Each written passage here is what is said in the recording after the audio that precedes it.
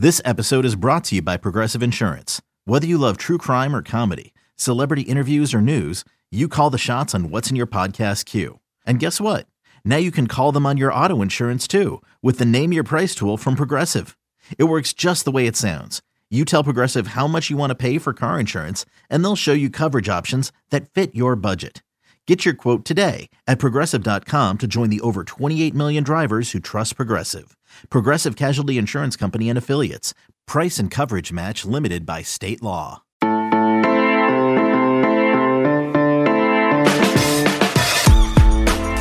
What's up and good morning. Today is Friday, May 29th, and you are listening to the College Football Daily, your source for the biggest college football news. I'm your producer, Tani Levitt, and Trey is taking the day off today because we had breaking news last night. Former five-star quarterback JT Daniels announced that he is transferring from the USC Trojans across the country to the Georgia Bulldogs. And so today we're going to hear from the Junkyard Dogcast, 24/7 Sports' Georgia Bulldogs podcast. And they're going to bring on Greg Biggins, a man who has been inside with the Daniels family and JT Daniels throughout his recruitment and during his time in college. So without further ado, the Junkyard Dogcast. Welcome back to the Junkyard Dogcast, an emergency edition of the Junkyard Dogcast. I'm Jake Rowe with Dogs 24/7. With me, Kip Adams of Dogs 24/7, and special guest Greg Biggins from 24/7 Sports. Greg covers the state of California for us. He covers all sorts of stuff out west for us, and he knows all about this JT Daniels kid that Georgia just landed via transfer. USC quarterback in 2018, started 11 games, started the season opener in 2019 before going down with a knee injury, an ACL and a meniscus.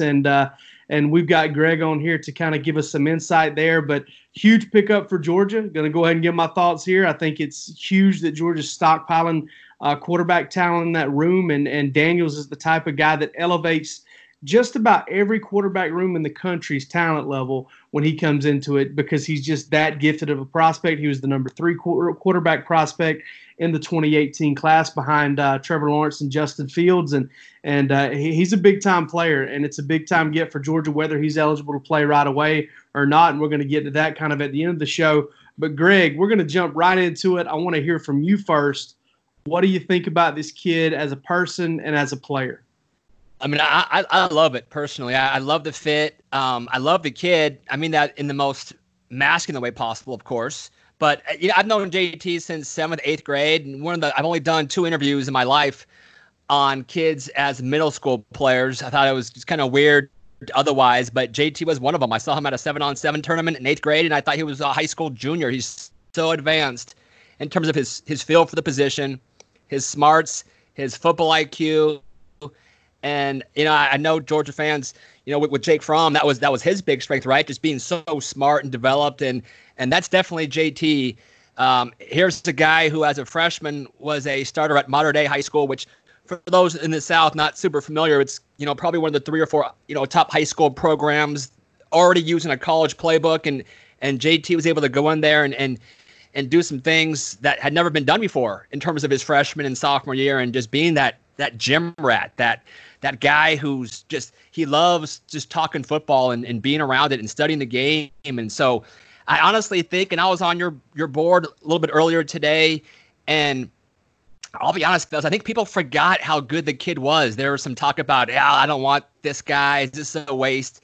This guy is really good. I mean, he's a really good football player. And, honestly, why would you not be excited about having a guy like this? As you mentioned, I like that word, just elevate everybody else around him. Competition is always good. And yeah, you have a dude already and Jamie Newman, but man, JT he's a guy. I mean, he's really, really good at football. And I think, whether he's eligible right away or not, that's nor here nor there. It's undecided right now, but he has so much natural talent. And that Georgia offense with that O-line blocking for him, potentially with those skill players.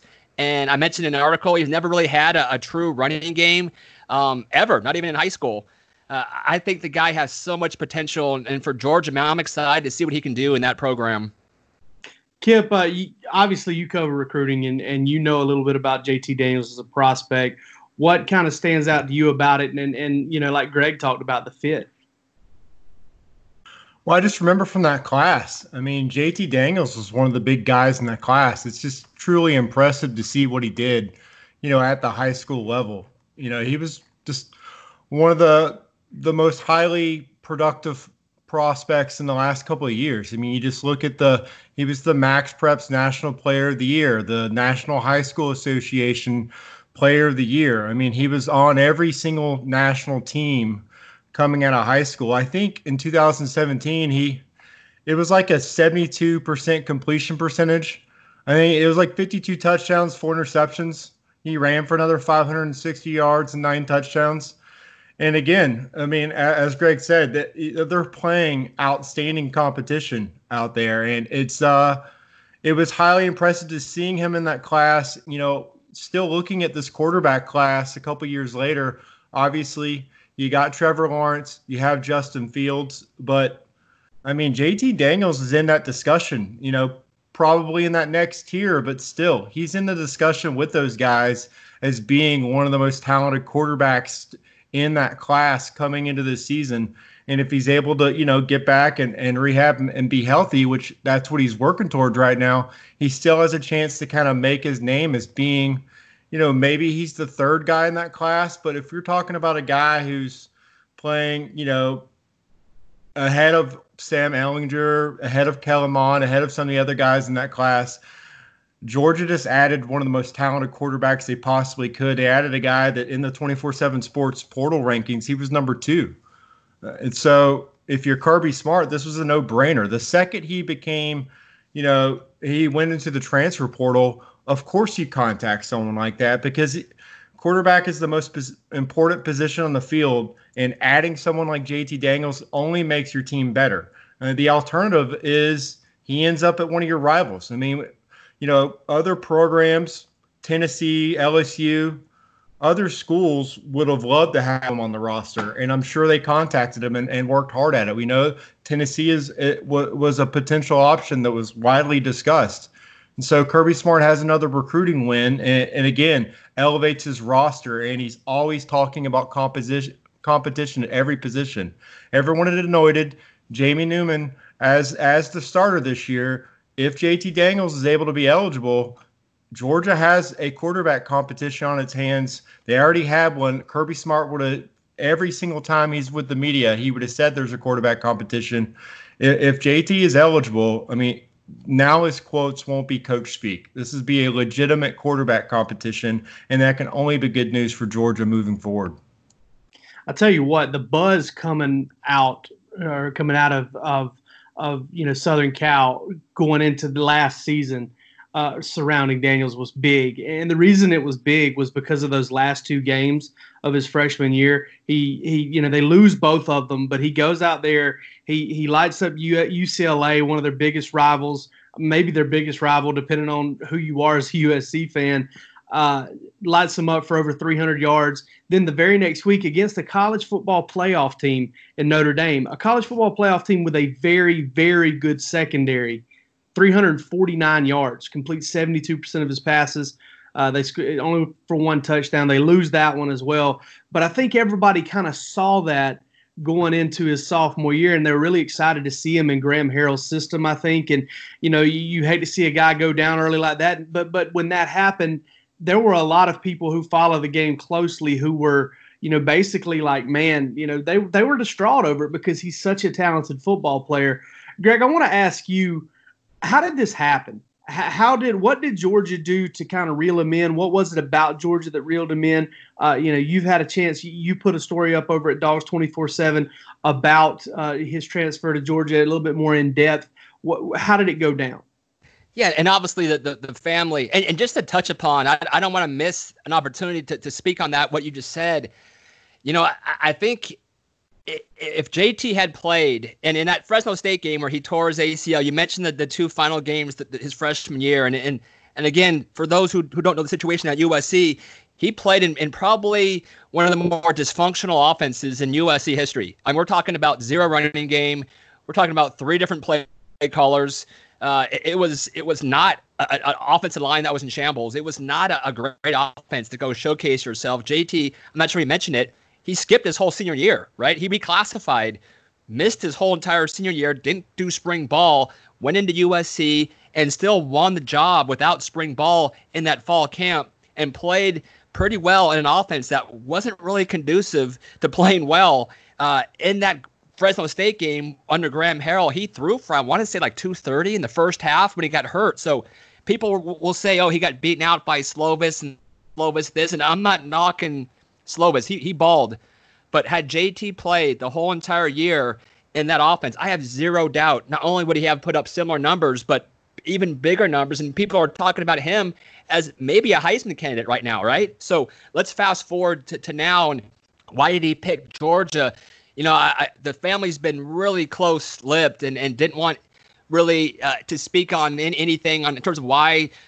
So, you know, this is just me, you know, speaking on just knowing the family and what was important to them. You know, JT is, again, I kind of already used the Jake Fromm comparison, but JT is so advanced from a mental standpoint, and he loves that. He craves that part of the game, and he is the guy who just wants to digest the playbook. You know, his ability to go to a line and make calls and go through progressions 1 to 2 to 3 and make pre-snap reads and judgments. I mean, he is so advanced in that, and I think having an NFL OC and a former NFL OC as your head coach, as your offensive coordinator, as your quarterback coach. That was going to be big for him, right? He wants that. He wants a complex playbook. He wants to be able to have a lot of responsibility. And then he loves the big stage. That's why he chose Mater Dei. It's a little different in Southern California when you go to high school. You don't just elite guys don't just go to the high school from where they live. They go to the power programs now. And JT picked Mater Dei because he loves that big stage. And USC kind of was similar. And Georgia, I mean, he's a guy who thrives on that. He wants to play in these giant stadiums and compete for national titles and have an opportunity to have, again, advanced skill guys all over the place and being able to move guys around and change plays and change protections and have, you know, 4 or 5 All-American offensive linemen blocking for him. So, I mean, all of that was big. And again, he didn't care as much about competition. I mentioned Jamie Newman is a great prospect, but that wasn't as big for him or as important. It was more about, you know, where can I go in an offense that I can thrive in and, you know, potentially, you know, develop and be an NFL first-round pick. That's the ultimate dream for him. And if he can do it being 3 and out, you know, if he gets immediate eligible, great. If he has to sit out a year and compete next year, great. But all those pieces were kind of like a perfect storm. And obviously Kirby Smart, great recruiter, right? And I think all those pieces kind of came together, and Georgia was able to win out for him. All right, let's take a break real quick. On the other side, we're going to talk about a comment from our Josh Pate over at 24/7 Sports and something he said about Georgia and the quarterbacks in the transfer portal, and then maybe talk about this waiver thing and kind of how it works and how what his odds are of maybe playing in 2020 as a Bulldog. Okay, picture this. It's Friday afternoon when a thought hits you. I can spend another weekend doing the same old whatever, or I can hop into my all-new Hyundai Santa Fe and hit the road. With available H-Track all-wheel drive and 3-row seating, my whole family can head deep into the wild. Conquer the weekend in the all-new Hyundai Santa Fe. Visit HyundaiUSA.com or call 562-314-4603 for more details. Hyundai, there's joy in every journey. All right, guys, Josh Pate, new to 24/7 Sports the last few months, is doing an incredible job. If you don't if you don't watch Late Kick on YouTube Live, it's tremendous. It comes on, I believe, every Thursday and every Sunday. Josh has some incredible takes. And one of the things he said that kind of jumps out to me during this whole situation is he said that Kirby Smart should maybe consider start looking at the transfer portal and cherry picking quarterbacks like Oklahoma has done. Now, Oklahoma, in case you've forgotten, Baker Mayfield, all right, transfer quarterback, not a transfer portal guy. It came in later, but transfer quarterback, wins the Heisman Trophy, #1 pick. Kyler Murray, transfer quarterback, Oklahoma gets him, Heisman Trophy, #1 pick. Then he goes out and gets Jalen Hurts. Jalen Hurts was, I guess, the only true transfer portal guy, but the whole concept still, stands. Kip, want to hear what you got to say about this. What do you think about that take, and do you think that may be something that's kind of getting weaved into Kirby's philosophy here? I think it's just a matter of Kirby looking at the landscape and realizing that quarterbacks aren't going to wait around anymore. You can't look at your roster and see I have a freshman, I have a sophomore, okay, I have a quarterback or two for 2-3 years down the road. You have to take every season on its own and try to accumulate quarterback talent the best you can, knowing that if these guys do not develop or if they don't earn the starting job, they are going to look elsewhere for another opportunity to play. And so all he's doing is taking what he's given and utilizing the system that's in place. And, the transfer portal has changed the dynamic of college football at no position more than the quarterback position. So if you can get a starting quarterback, a quarterback with starting experience every year, then why not let other programs do that development for you? Let these quarterbacks get experience at other places for you, and then reap the benefits. It is the rich get richer. There is more separation as far as these programs are concerned with a lot of the top tier programs. But if Kirby is not utilizing that, that his opponents, the other programs, are going to the best they can. So all I see this is him having having an initial transfer spot open and using it the best way possible to bring in a quarterback who has starting position at the highest level and could potentially compete for the starting job this season. You look at the Georgia's defense. They have a chance to have the best defense in the country. Why not try to build depth at quarterback and ensure that whether Jamie Newman's a starter, whether JT Daniels is a starter, if one of them gets hurt, you have a backup who has experience and can come in and still give you a chance to compete for a championship this year. Absolutely. I couldn't agree more with that. Greg, all too well because you end up with a more of a 10,000-foot view than the rest of us here. The transfer portal's a fickle mistress, and it can give, it can take away. What are your thoughts on kind of bringing in a guy like this and Josh's comment just in general, kind of grabbing every great quarterback you can get your hands on? Yeah, why not, right? What do you have to lose? If you bring in a guy and he doesn't live up to what he's supposed to be, you don't really lose anything by that. He's going to probably transfer right back out, and you get that scholarship back. It's kind of funny, and obviously I echo what you said. Josh does a phenomenal job, but there used to be the stigma when it came to transfers, and especially transfer quarterbacks, was, don't touch them, right? There's a red flag if they don't want to stay and compete. But you look at the NFL draft right now, and that stigma is definitely gone. And I think the feeling is, if you have a small window to get in there and compete and win a job, and if you don't, no one wants to wait around until your senior year and then try to play and get seen by the NFL scouts. So now it's almost like you're seeing guys, if I'm not starting or if I don't feel like I can, there's a guy right in front of me. I don't think all of a sudden it's a bad thing to see a guy want to leave and go somewhere else. And it's not like you're running from competition. It's just looking for a better opportunity. And obviously with JT, we'll keep it on topic. If JT cared about, competition, he wouldn't have picked Georgia, right? They got dudes everywhere in that quarterback room. You got Jamie Newman, and they're bringing in, high-level high school players every single year. And, I'm still old school. I still think it'd be great if you were able to, recruit a guy and develop him for 2 years, then he goes and plays, and then you keep bringing in and developing your own high school kids. But I get the reality now is if you want to go and get a guy for that 1 year out of the portal and he goes and has success the way Oklahoma has done such a great job, I don't have an issue with that at all. Yeah, and Oklahoma's done a tremendous job with it. They've been in the college football playoff with those guys. They've won Heisman trophies. They've built a brand there at University of Oklahoma, or Oklahoma University, sorry.